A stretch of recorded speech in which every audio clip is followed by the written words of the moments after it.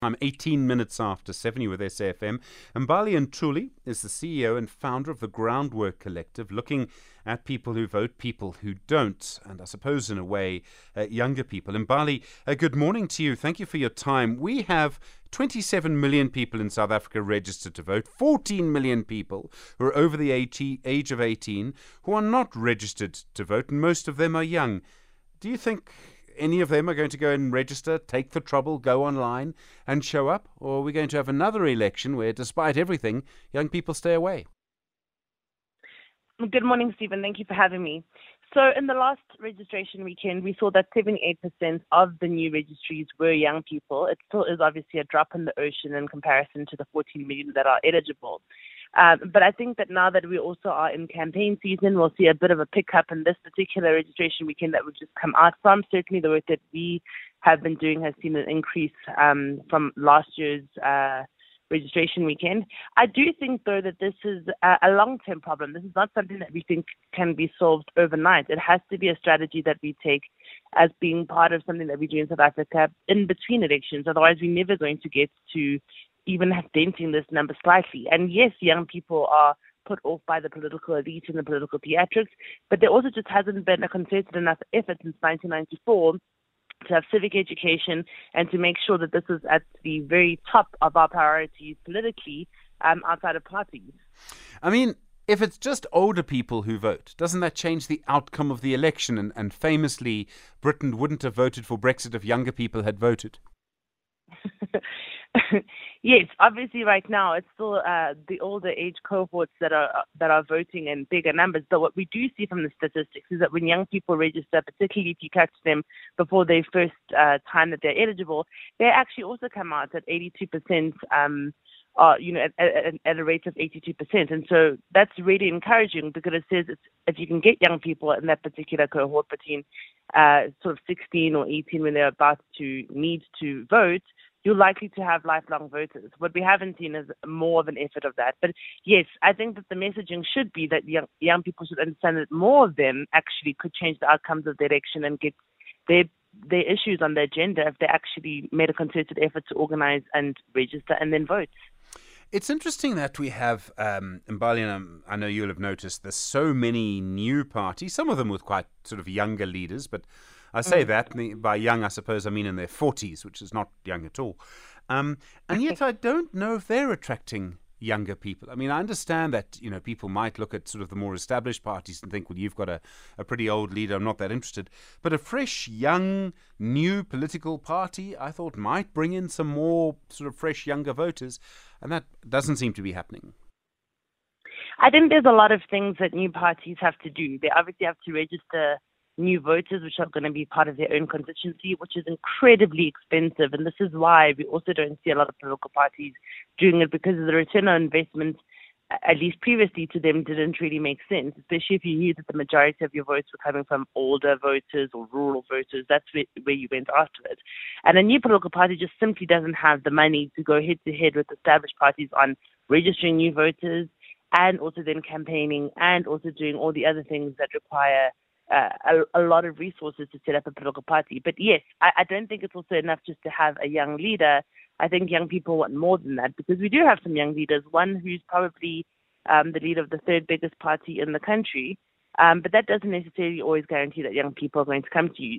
There needs to be messaging that actually speaks to them and issues that are on the agenda for them that they care about. And I think that that's what we haven't seen from political parties. They just haven't really cracked really understanding this demographic and being able to appeal to them. And age alone is not going to do it. The impact on the outcome, I mean, if older people vote, at a sort of guess, I would say that's probably good news for the ANC and the DA. If younger people vote, I suppose that's good news for the EFF. I mean, that's probably very crude, just a sort of gut view. But do you think we could see that kind of impact on our elections? Not necessarily. A lot of the young people that we speak to, and we also do a lot of focus groups, actually are quite put off by all three of the established political parties. Their problem and their concern is who else is there. And I think, again, that's going to be the work for the new entrants into the markets to really do a great job of trying to reach these young people, because they're saying that we don't like the status quo, we don't like the way they've behaved and the way that they do things, but we're also not sure or know enough about who else there is. And so that's also a part of the reason why they opt out of this particular thing. And I remember when I was the DA youth leader, we used to clean campuses and get numerous votes at SRC, which I see is what the EFF is doing now. But that didn't guarantee that all those voters would then automatically vote for the DA. So I don't think we've had enough election cycles to be able to draw that correlation. But certainly it's overwhelmingly clear that young people are saying that the established parties are less likely to get their votes, actually. We keep being told that our politics is going to change. I was talking to Dr. Mtumka a moment ago, looking at a poll that suggests the ANC could fall to 42% of the vote. We're told that, things are going to lead to sort of coalitions, which is going to be a huge change in our politics. Normally, maybe it's because I'm old, Mbali, I get quite cynical when people say everything's about to change. Is this one of those elections where maybe actually quite a lot really is about to change? I think what's going to be most interesting about this election is actually what's going to be happening in the opposition space. I think there's a lot of different parties that are coming up, and I mean, it doesn't necessarily guarantee that all of them will appear on the ballots because we still need to see whether they've had enough signatures. But I think psychologically for the country, if we can actually have those new entrants being able to make a dent, even if it's a 2 or 3%, it gives you hope that there is actually competition. There is the ability for things to still change. There are opportunities for people who may want to look at going into politics and think that, it's a worthwhile thing to do, to think, hey, I could also do it, or I could join these parties. That could really help. We haven't had that in a long time. I think we've really stayed in a sort of 2 big party, then 3 big party state for a really long time. So I think that excitement is going to be great. I agree with you as well. I don't think things are going to dramatically change in every single aspect, but I think even incremental change to some degree is really going to be good for our politics, and I look forward to coalitions. I know people think they're messy, but they are absolutely necessary, and we're still teething. But for us to be able to get the kind of government eventually that we want. There's another element to all of this which I think might be important is, lots of people will look at all of this and get quite gloomy or miserable. But it also shows that our democracy works. If people don't like a political party, if it's failing to deliver services, whether it be the ANC nationally or the DA, losing support in the Western Cape because people feel it's not delivering for them, well, then people are changing their voting behavior. And without that, we don't have a democracy.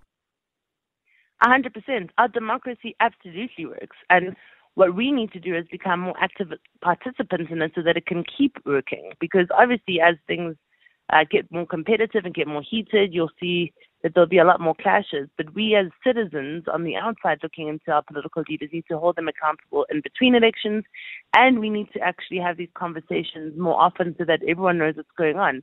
I think it's an exciting time. I think it means that our democracy is working. I'm just incredibly saddened by the declining participation, and that's why we do the work we do at Groundwork Collective. We want more people to take part in the system so we have a plurality of ideas, of niche issues that are being driven, and a really inclusive, diverse parliament. Mbali Ntuli, thank you, CEO and founder of the Groundwork Collective. As you know, a history also, of course, in the past with the Democratic Alliance. Really do appreciate the time there. 27 minutes after 7.